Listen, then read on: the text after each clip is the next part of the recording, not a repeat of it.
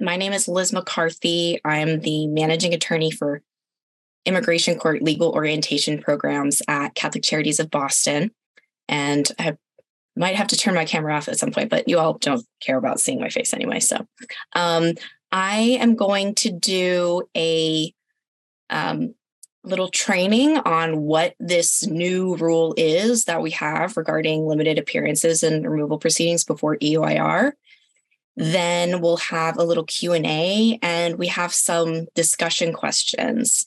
And this would be great if we could all discuss verbally together, but since that's not possible in this format, we really encourage you all to use that chat function, submit comments, really want to hear people's thoughts and questions on this rule, which really changes the practice in the immigration court.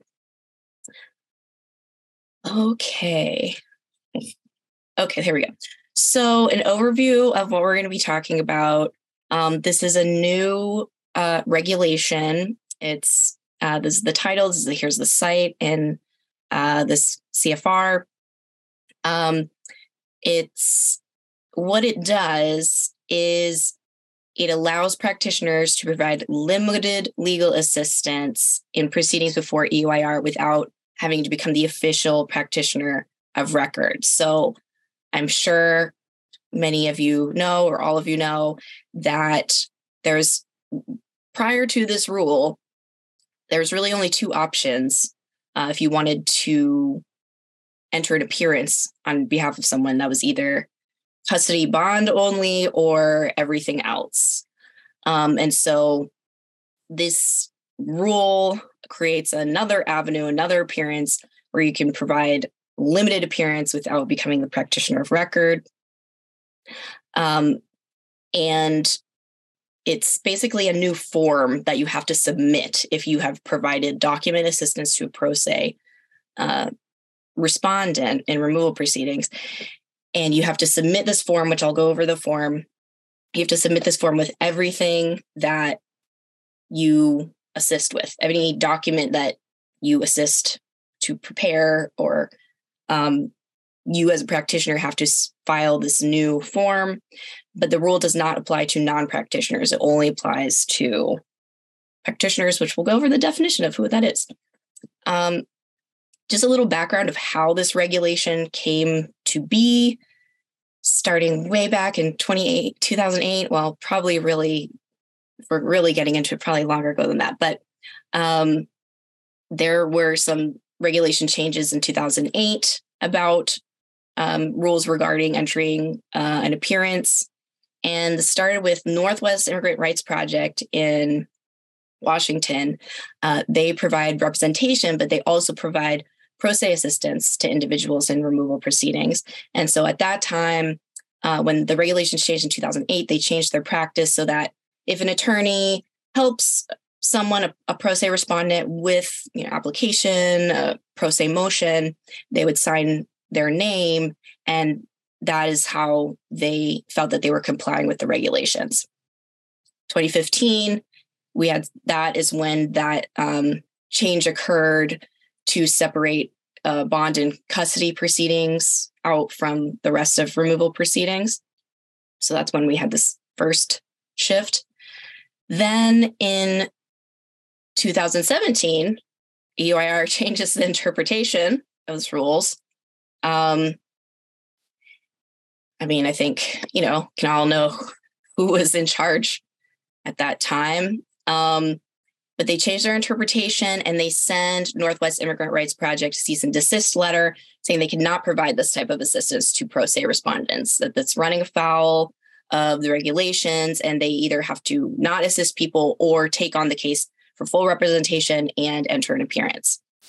In response to that, Northwest Immigrant Rights Project sued the Department of Justice, claiming that this violates their constitutional rights to provide legal assistance to the community.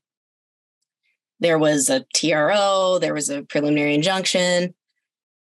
In 2019, the parties reached a settlement agreement, and as part of that was that DOJ will promulgate regulations allowing attorneys to engage in limited assistance to pro se respondents, and this would not be running afoul of the law.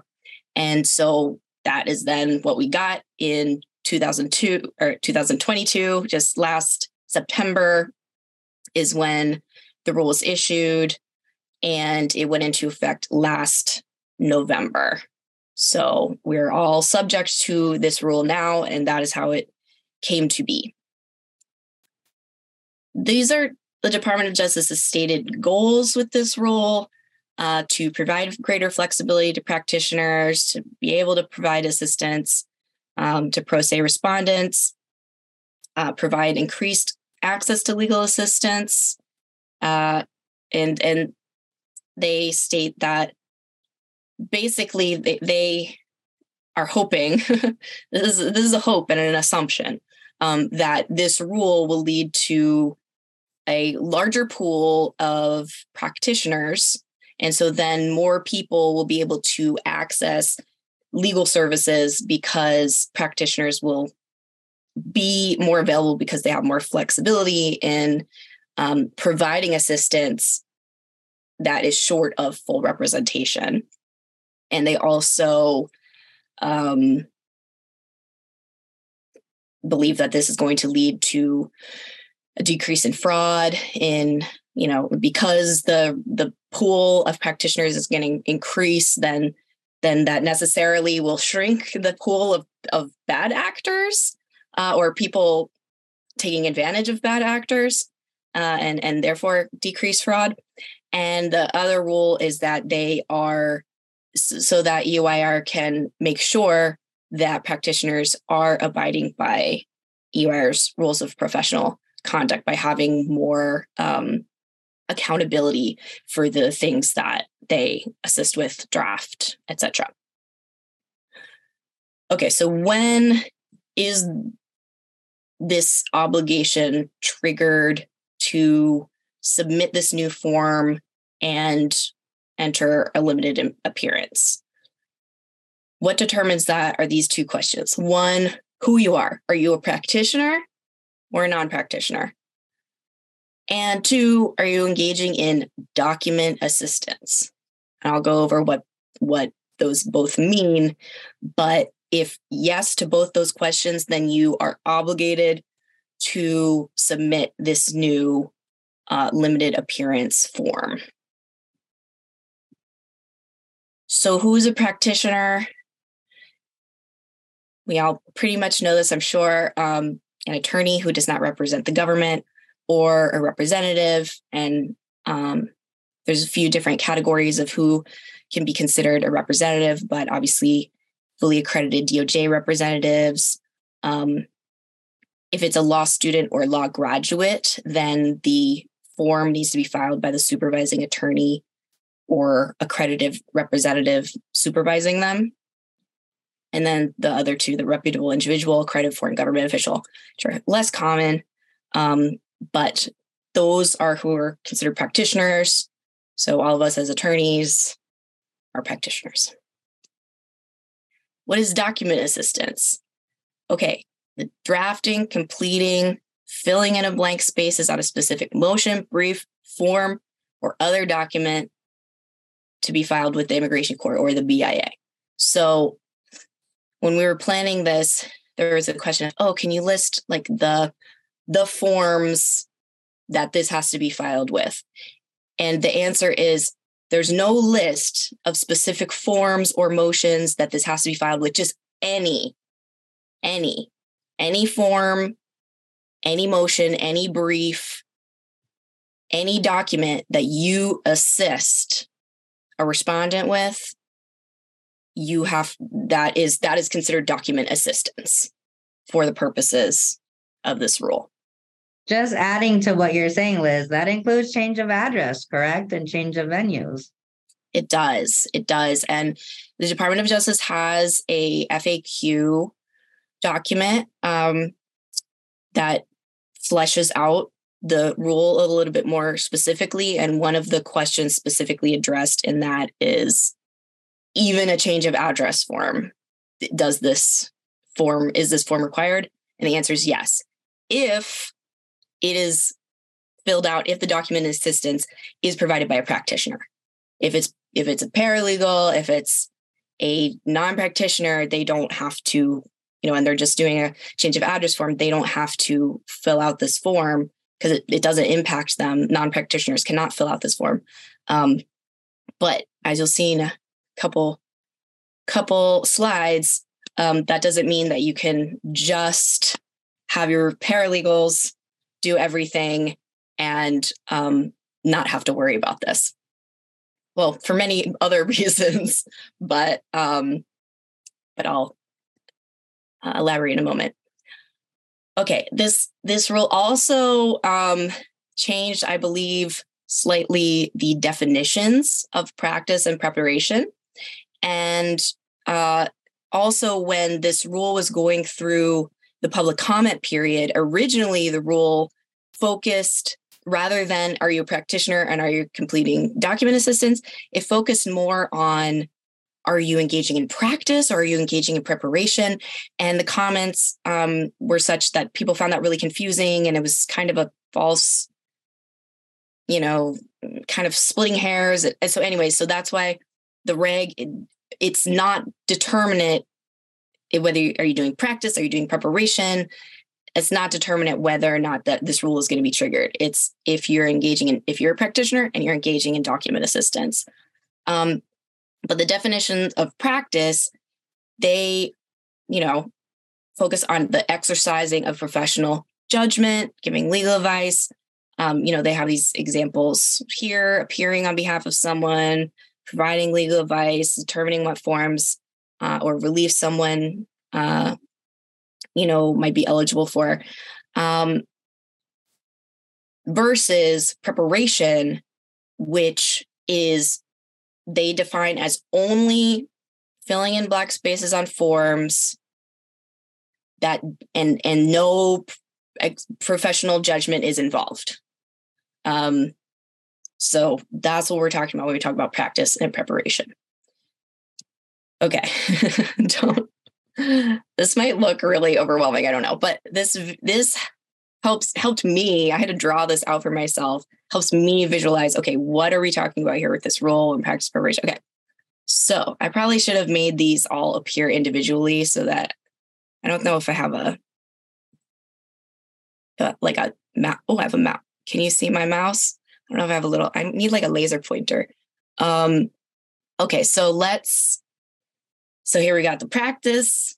I love a Venn diagram. We got the practice, we got the preparation, and then what is in everything within the red circle is document assistance requiring the filing of this form. So let's see, something I wrote that is blocked by this bar. Oh, here we go. Okay. So something outside of all of these, it's not practice or preparation or document assistance, is just, for example, if you're a practitioner reading a document, reading a form to someone and translating it, into their native language, that, wouldn't be considered practice or preparation or document assistance. So, translating a document orally for a respondent, that is not going to trigger this rule. Okay, what's something that's practice that is not going to trigger this rule? That's over here, a consultation with a pro se individual, discussion of possible legal remedies, including legal advice. That does not require entering an appearance. That is not considered document assistance. It's practice, but it's not document assistance and does not trigger this rule. Okay, and then over here we have preparation. Something that falls outside this rule that's preparation is a non-practitioner filling out the blank spaces on a form. And really this whole section here is non-practitioner conduct. So what would require the filing of this form? A practitioner drafting a motion using their legal judgment. Say you do a motion to reopen or a motion to change venue, or you draft that for someone. You need to submit this form. Okay, over here, preparation. A practitioner filling out blank spaces on a form, for example, change of address form.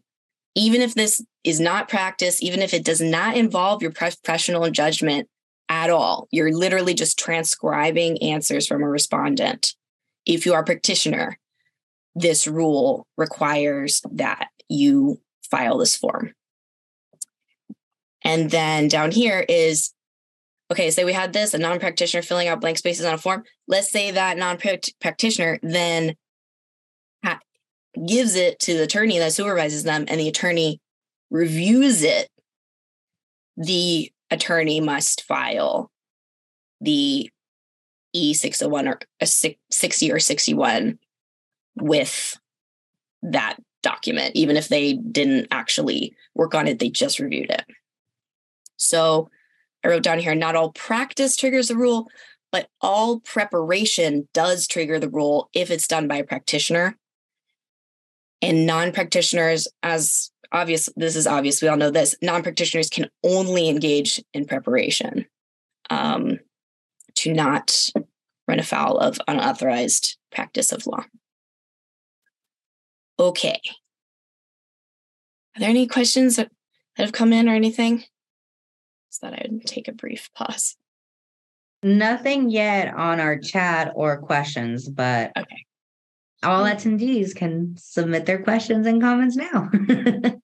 One thing I wanted to, just pose, and you may get to this in a few minutes, Liz, but does this kind of, in your sense or in anyone else's sense, create like a perverse incentive for a practitioner to, when they're delegating things to, paralegals and, support staff, to just kind of let loose and just kind of wall themselves off so that they don't have to, fill out annoying forms with every change of address. And so then it ends up kind of leading to less review of things when that's probably not the intention. I think that definitely could happen for sure. They say that this form should only take 6 minutes to fill out. But that can add up. And also, I don't my camera's going weird. Stop video. Okay. Yeah, that can really add up time-wise. And yeah, but basically, what DOJ says in the regulations is we feel that the burden, any kind of logistical burden that this is going to place on practitioners is worth it to achieve their stated goals. Now, will this achieve their stated goals? That's a discussion question we have. But yeah, I think that could be a result of this rule. Of course, that's not ideal because we don't want non-practitioners, helping folks with something and then it's riddled with errors. But yeah, to me, I would certainly think about possibly restructuring the workload of my practice if I do, a lot of pro se assistance. Obviously, this doesn't come into play if you are representing someone, if you filed a full appearance. But yes, I think that's a good point.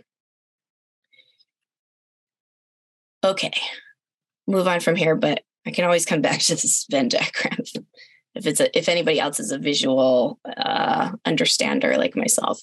I think it's great, actually. I think you should spread it widely. Okay.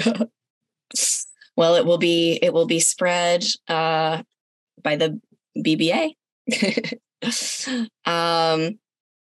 Okay. So this is the 60. I can't say. Is this a 60? It's the. Oh, my things. That's the 61, Liz. Okay. The immigration court one. Okay, thank you. The 61 goes to the immigration court. The 60 is for the BAA. They're pretty much identical. This is what they look like. So you can see that you have to include the information of the assisted party, so the respondent's information and a number, goes up top. And then you have to select what is the limited appearance for. Was it an application, a brief, a motion, other document? You have to describe it. Check off, include your bar number and name. There's an attestation here, which I have on the next slide, that you have to sign, and then put your contact information. There's also the service, the proof of service here. And then, so that's the basics of the form. So this is the form that they say shouldn't take more than 6 minutes. But this is it. Okay, so I just wanted to highlight, pull out and highlight the practitioner attestation. Let's see if my video works again. So this is what you have to, sign and agree to when submitting this form. I hereby enter my limited appearance at the request of the party named above. To me, is this going to be at the request of the party? Are they going to have really any? I mean, I guess it's going to depend, I guess, what the scenario is under which you're working with somebody. If you have kind of a more formal, maybe I'm imagining a private practitioner, and you are working the same way that you would operate if you took it on for full representation, but you're only going to do the asylum application, or you're only going to do a certain motion or something like that. I could see how that could be. I am able to enter this limited appearance for you, and then that might be accurate that this is entering the limited appearance at the request of the party named above. But a lot of times, it's just going to be some extra thing that we have to do, and we have to explain to the respondent what this form is. And, it's, I don't know if that's necessarily completely accurate, going to be completely accurate language. But in the attestation, it says it's obligating us as the practitioners filling out this form that we have the duty to explain to them the nature of the limited scope of the representation, that we are not going to continue representing them. We are not going to come to their hearings. This is it. So there weren't any additional requirements for like consent language or anything like that the reg imposes, because to clarify the scope of the limited representation, because they say, well, we took care of it here in the attestation, and explains, and you have to affirm that you have explained the scope to the respondent.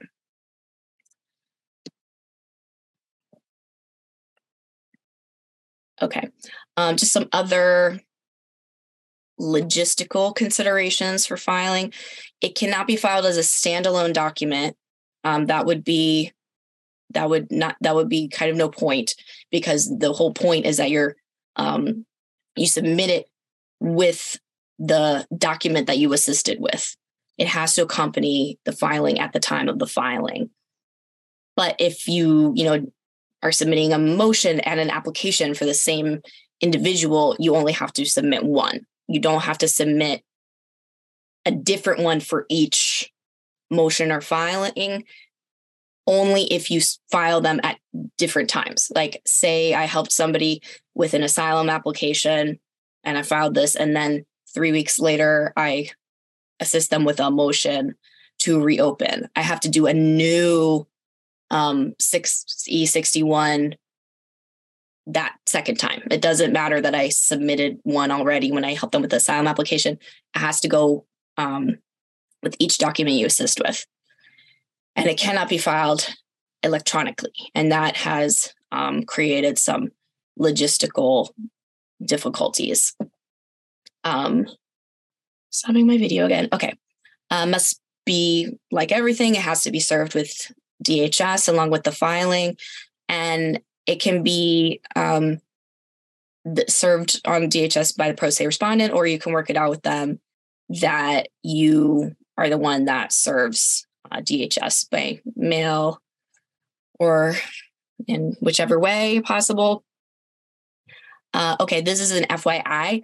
Some courts nationally have, if there have been instances where someone has submitted the form, the E61, and the court erroneously entered them as the practitioner of record. So just a good practice is if you submit one of these, just go in and check that you have not been named the practitioner of record for that individual that you helped submit this for.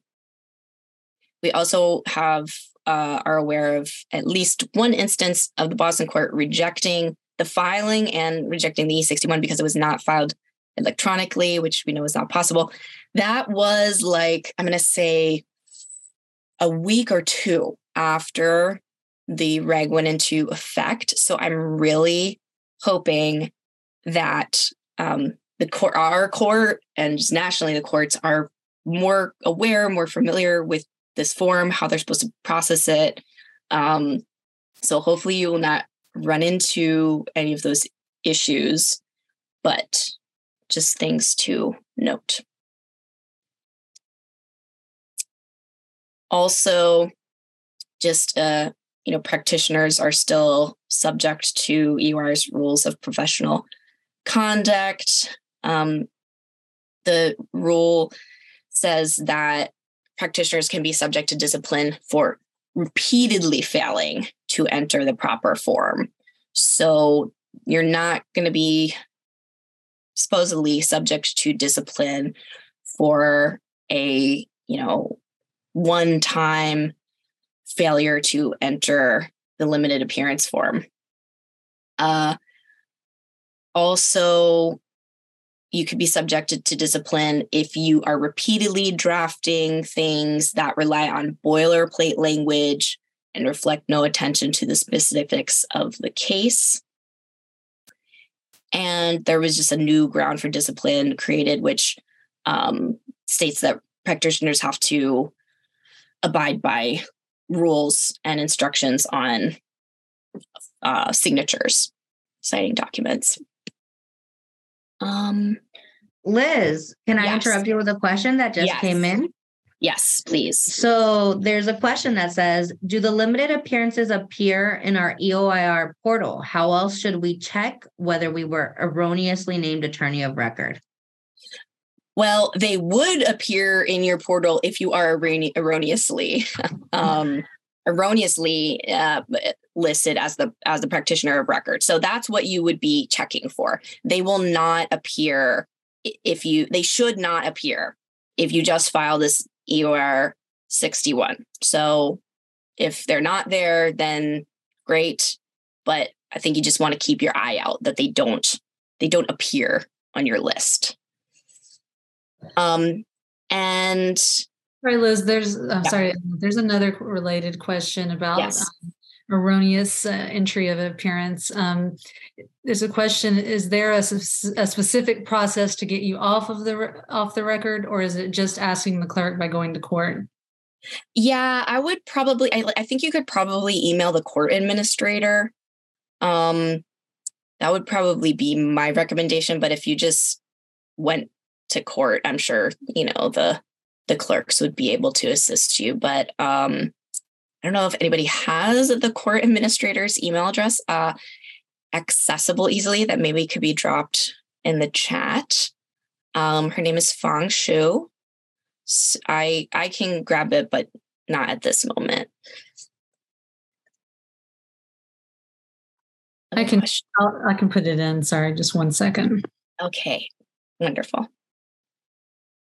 Okay, discipline. Okay, so this is just kind of a overview of the differences between when we're talking about full representation and limited appearance. So we all know full representation, you have to file the E28. You must appear at all the hearings. You must file all documents and evidence. You must accept service on behalf of the respondent. You're authorized to view the record of proceeding. and you must file a motion to withdraw or substitute if the representation ends before the final decision of the case. In contrast to the limited appearance for document assistance, you are not required to appear in court, and in fact, you cannot appear in court on behalf of the respondent because you are not the practitioner of record. You could appear as friend of court. The rule does state that this doesn't impact anyone's ability to appear as friend of court. But of course, if you appear as friend of court, you can't make any arguments on someone's behalf. It's really just kind of there to help the court and be a support person to the respondent. So you could accompany them to court, but you cannot appear on their behalf. You must file this limited representation form. I think another point in distinction there is also just the fact that you have to submit it multiple times potentially for the same respondent, whereas in E28, it's just the one time you file it and you're the practitioner of record. The limited appearance does not enable you to accept service on behalf of the respondent. You cannot view the record of proceeding. There is no continued obligation to the court on the part of the practitioner. The duty is actually on the pro se respondent to file the E6061, because the question I had and still have is, okay, what if I help somebody with an asylum application or a motion and they're going to go file it tomorrow or later on, and I just give them everything, and then for whatever reason, they don't file the E60 or the E61 with the court with everything else. In theory, supposedly, because you could be open up to discipline, because that's how I interpret, I guess they probably wouldn't be too hard if you were like, I gave it to them. Maybe just definitely keep copies of this stuff, perhaps for a period of time.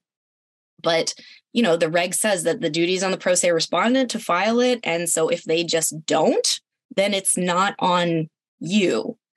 That to me begs the question of how would the court know?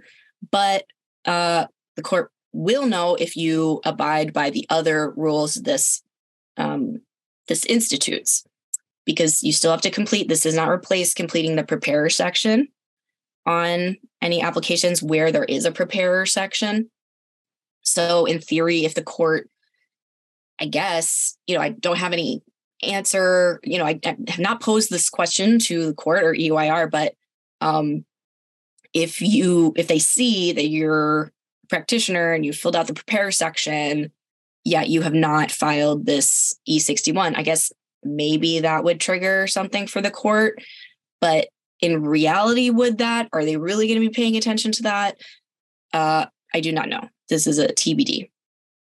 And where there is no preparer section, practitioners have to place their name and signature on any documents that they help prepare. So any motion, for example, the change of address form, that doesn't have a preparer section, but practitioners still must place their name and signature on any document that they help prepare. They don't have any specific format for that. They just say, place your name and signature. They don't even require you to put your bar number or anything. It just says name and signature. Okay. So now was when, if there's other questions about the specifics of the rule, what it says, what the obligations are, we have more discussion questions that are kind of get to some of the less definite implications of this rule. But if there's that we'll go to, and I hope everyone will engage in the chat. But are there other questions about the rule itself at this time? or of course, anything, Stephanie or Maggie, that you care to throw in?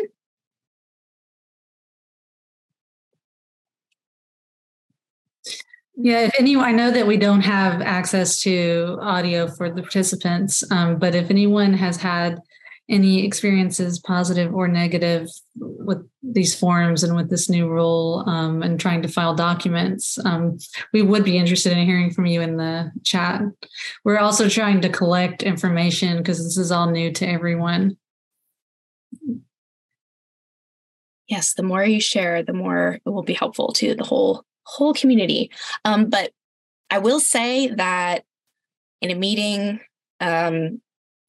I had with EOIR a few weeks ago, they stated that they were surprised, like the EOIR nationally were surprised that they have not received more of these yet.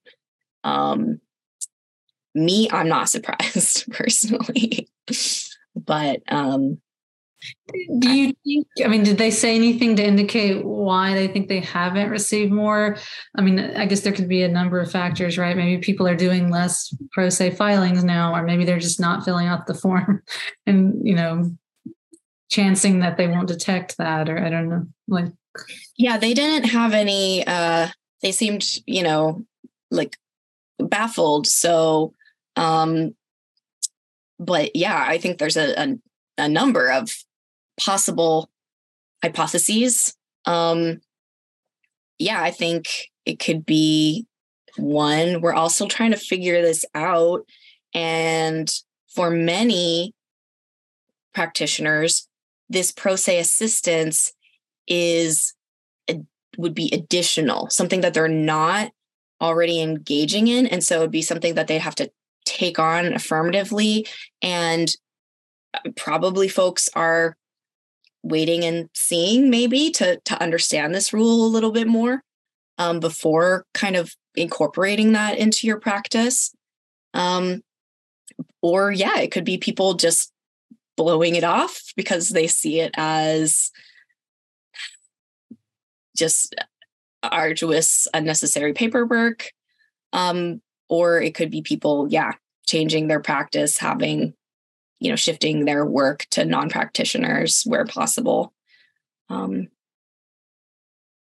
yeah, I mean, I think it could definitely have the impact of people being more hesitant to engage in this type of assistance.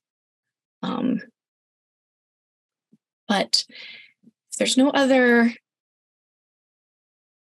specific questions about the rule, we can move into the discussion. And I'll turn it over to Stephanie and Maggie, and I'll jump in as a panelist on my thoughts, and I will manage the slide deck.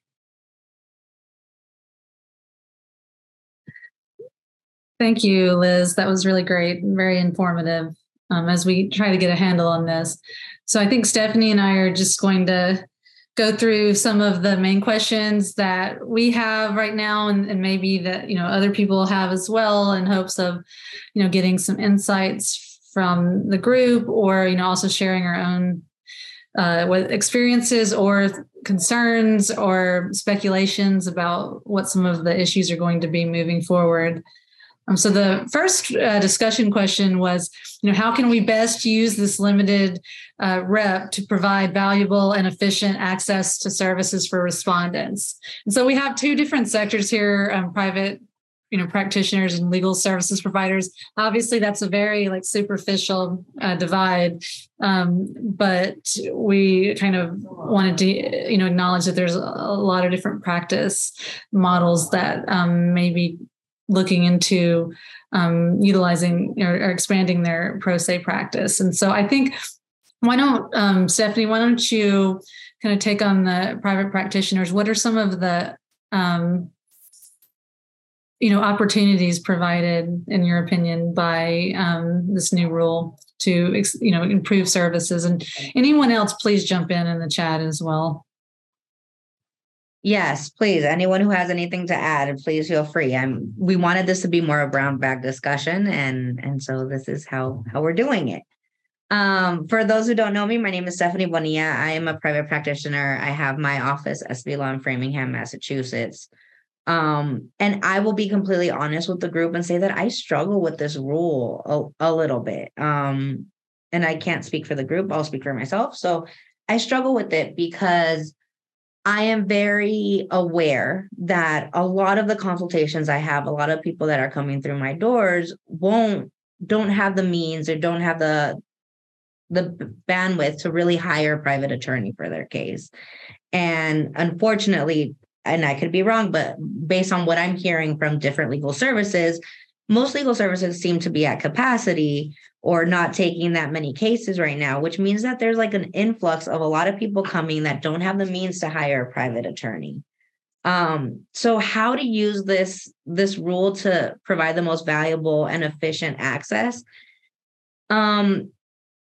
Honestly, I'm open to ideas. Part of me is thinking like doing limited rep for people who need an emergency change of venue, right? Because even though a lot of organizations already create those like change of venues that you kind of just finish out filling it out if you're pro se to send it in. A lot of the people that I talk to are very nervous about filling out that form, aren't sure where to mail it, who to mail it to, who to serve for DHS.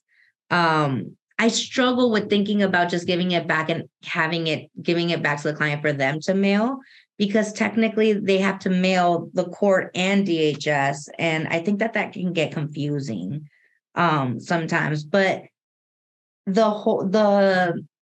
kind of open access to representation that this rule is supposed to create in private practice, I struggle to see how to do that in a way that's ethical and in a way that is honest, right? Because I can't imagine myself doing a change of venue for someone and then the client the client is going to assume that I'm the attorney and it's going to want to come back to me every single time. I understand that we can put it in writing and we can explain it, but just human nature, right? If someone helps you with your case, you want to continue working with them. So in private practice, I think the reality, at least for me, when I think about limited rep, I'm thinking really about just change of venues, urgent change of venues, maybe urgent change of address, but anything else, I honestly am nervous about the liability that it brings and the responsibility.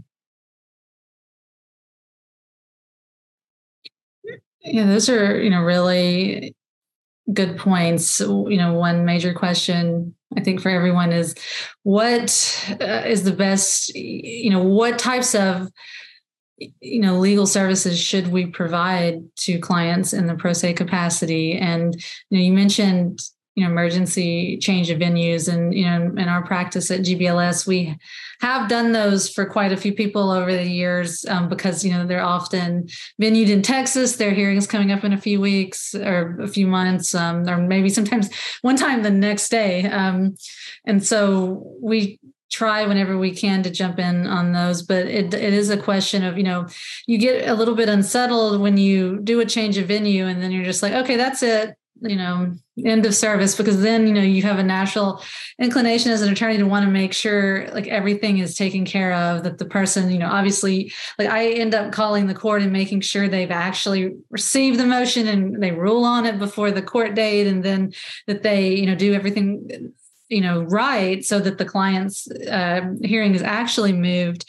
And then, that raises a question, what is our responsibility ethically and just professionally in these situations? When does the obligation stop? Like I feel with a change of venue, you kind of need to see the whole thing through until it's actually changed. But can you realistically do that? When you're a solo practitioner in a busy practice, or you're, overwhelmed with your full rep cases. And so that's, this is not just private practitioners, but legal services as well. And so that's one question. And then, we also do a lot of I-589s for people who are reaching the 1-year filing deadline. But that raises a lot of issues too, which I think we'll probably get to some of those as well. But, what's the extent of your representation? If you file a skeletal application, is that, ideal in this situation? If you write more, aren't you kind of obligating yourself to make sure that, once the more detail you put, the more tied down the client is. So there's a lot of issues like that as well. And I think I see someone in the chat, Karen said, as a legal services person, it makes me nervous to jump in emergency deadline cases. We can only provide help for Massachusetts residents with immigration court in Massachusetts. What if you do a change of venue, it's not approved, and then we are mistakenly listed as attorney on record? Clients can barely remember my name, never mind remembering what has been done or not on their behalf. That's really good points. Does anyone have any thoughts? You share that, belief, or have any other thoughts? Attorney Bobadilla, preach, girl. I think that is all the panelists here have been going back and forth on that. If I may share, like, we are all very nervous about like how to handle this correctly, and honestly, like how to do it in a way that keeps everyone protected and informed. Because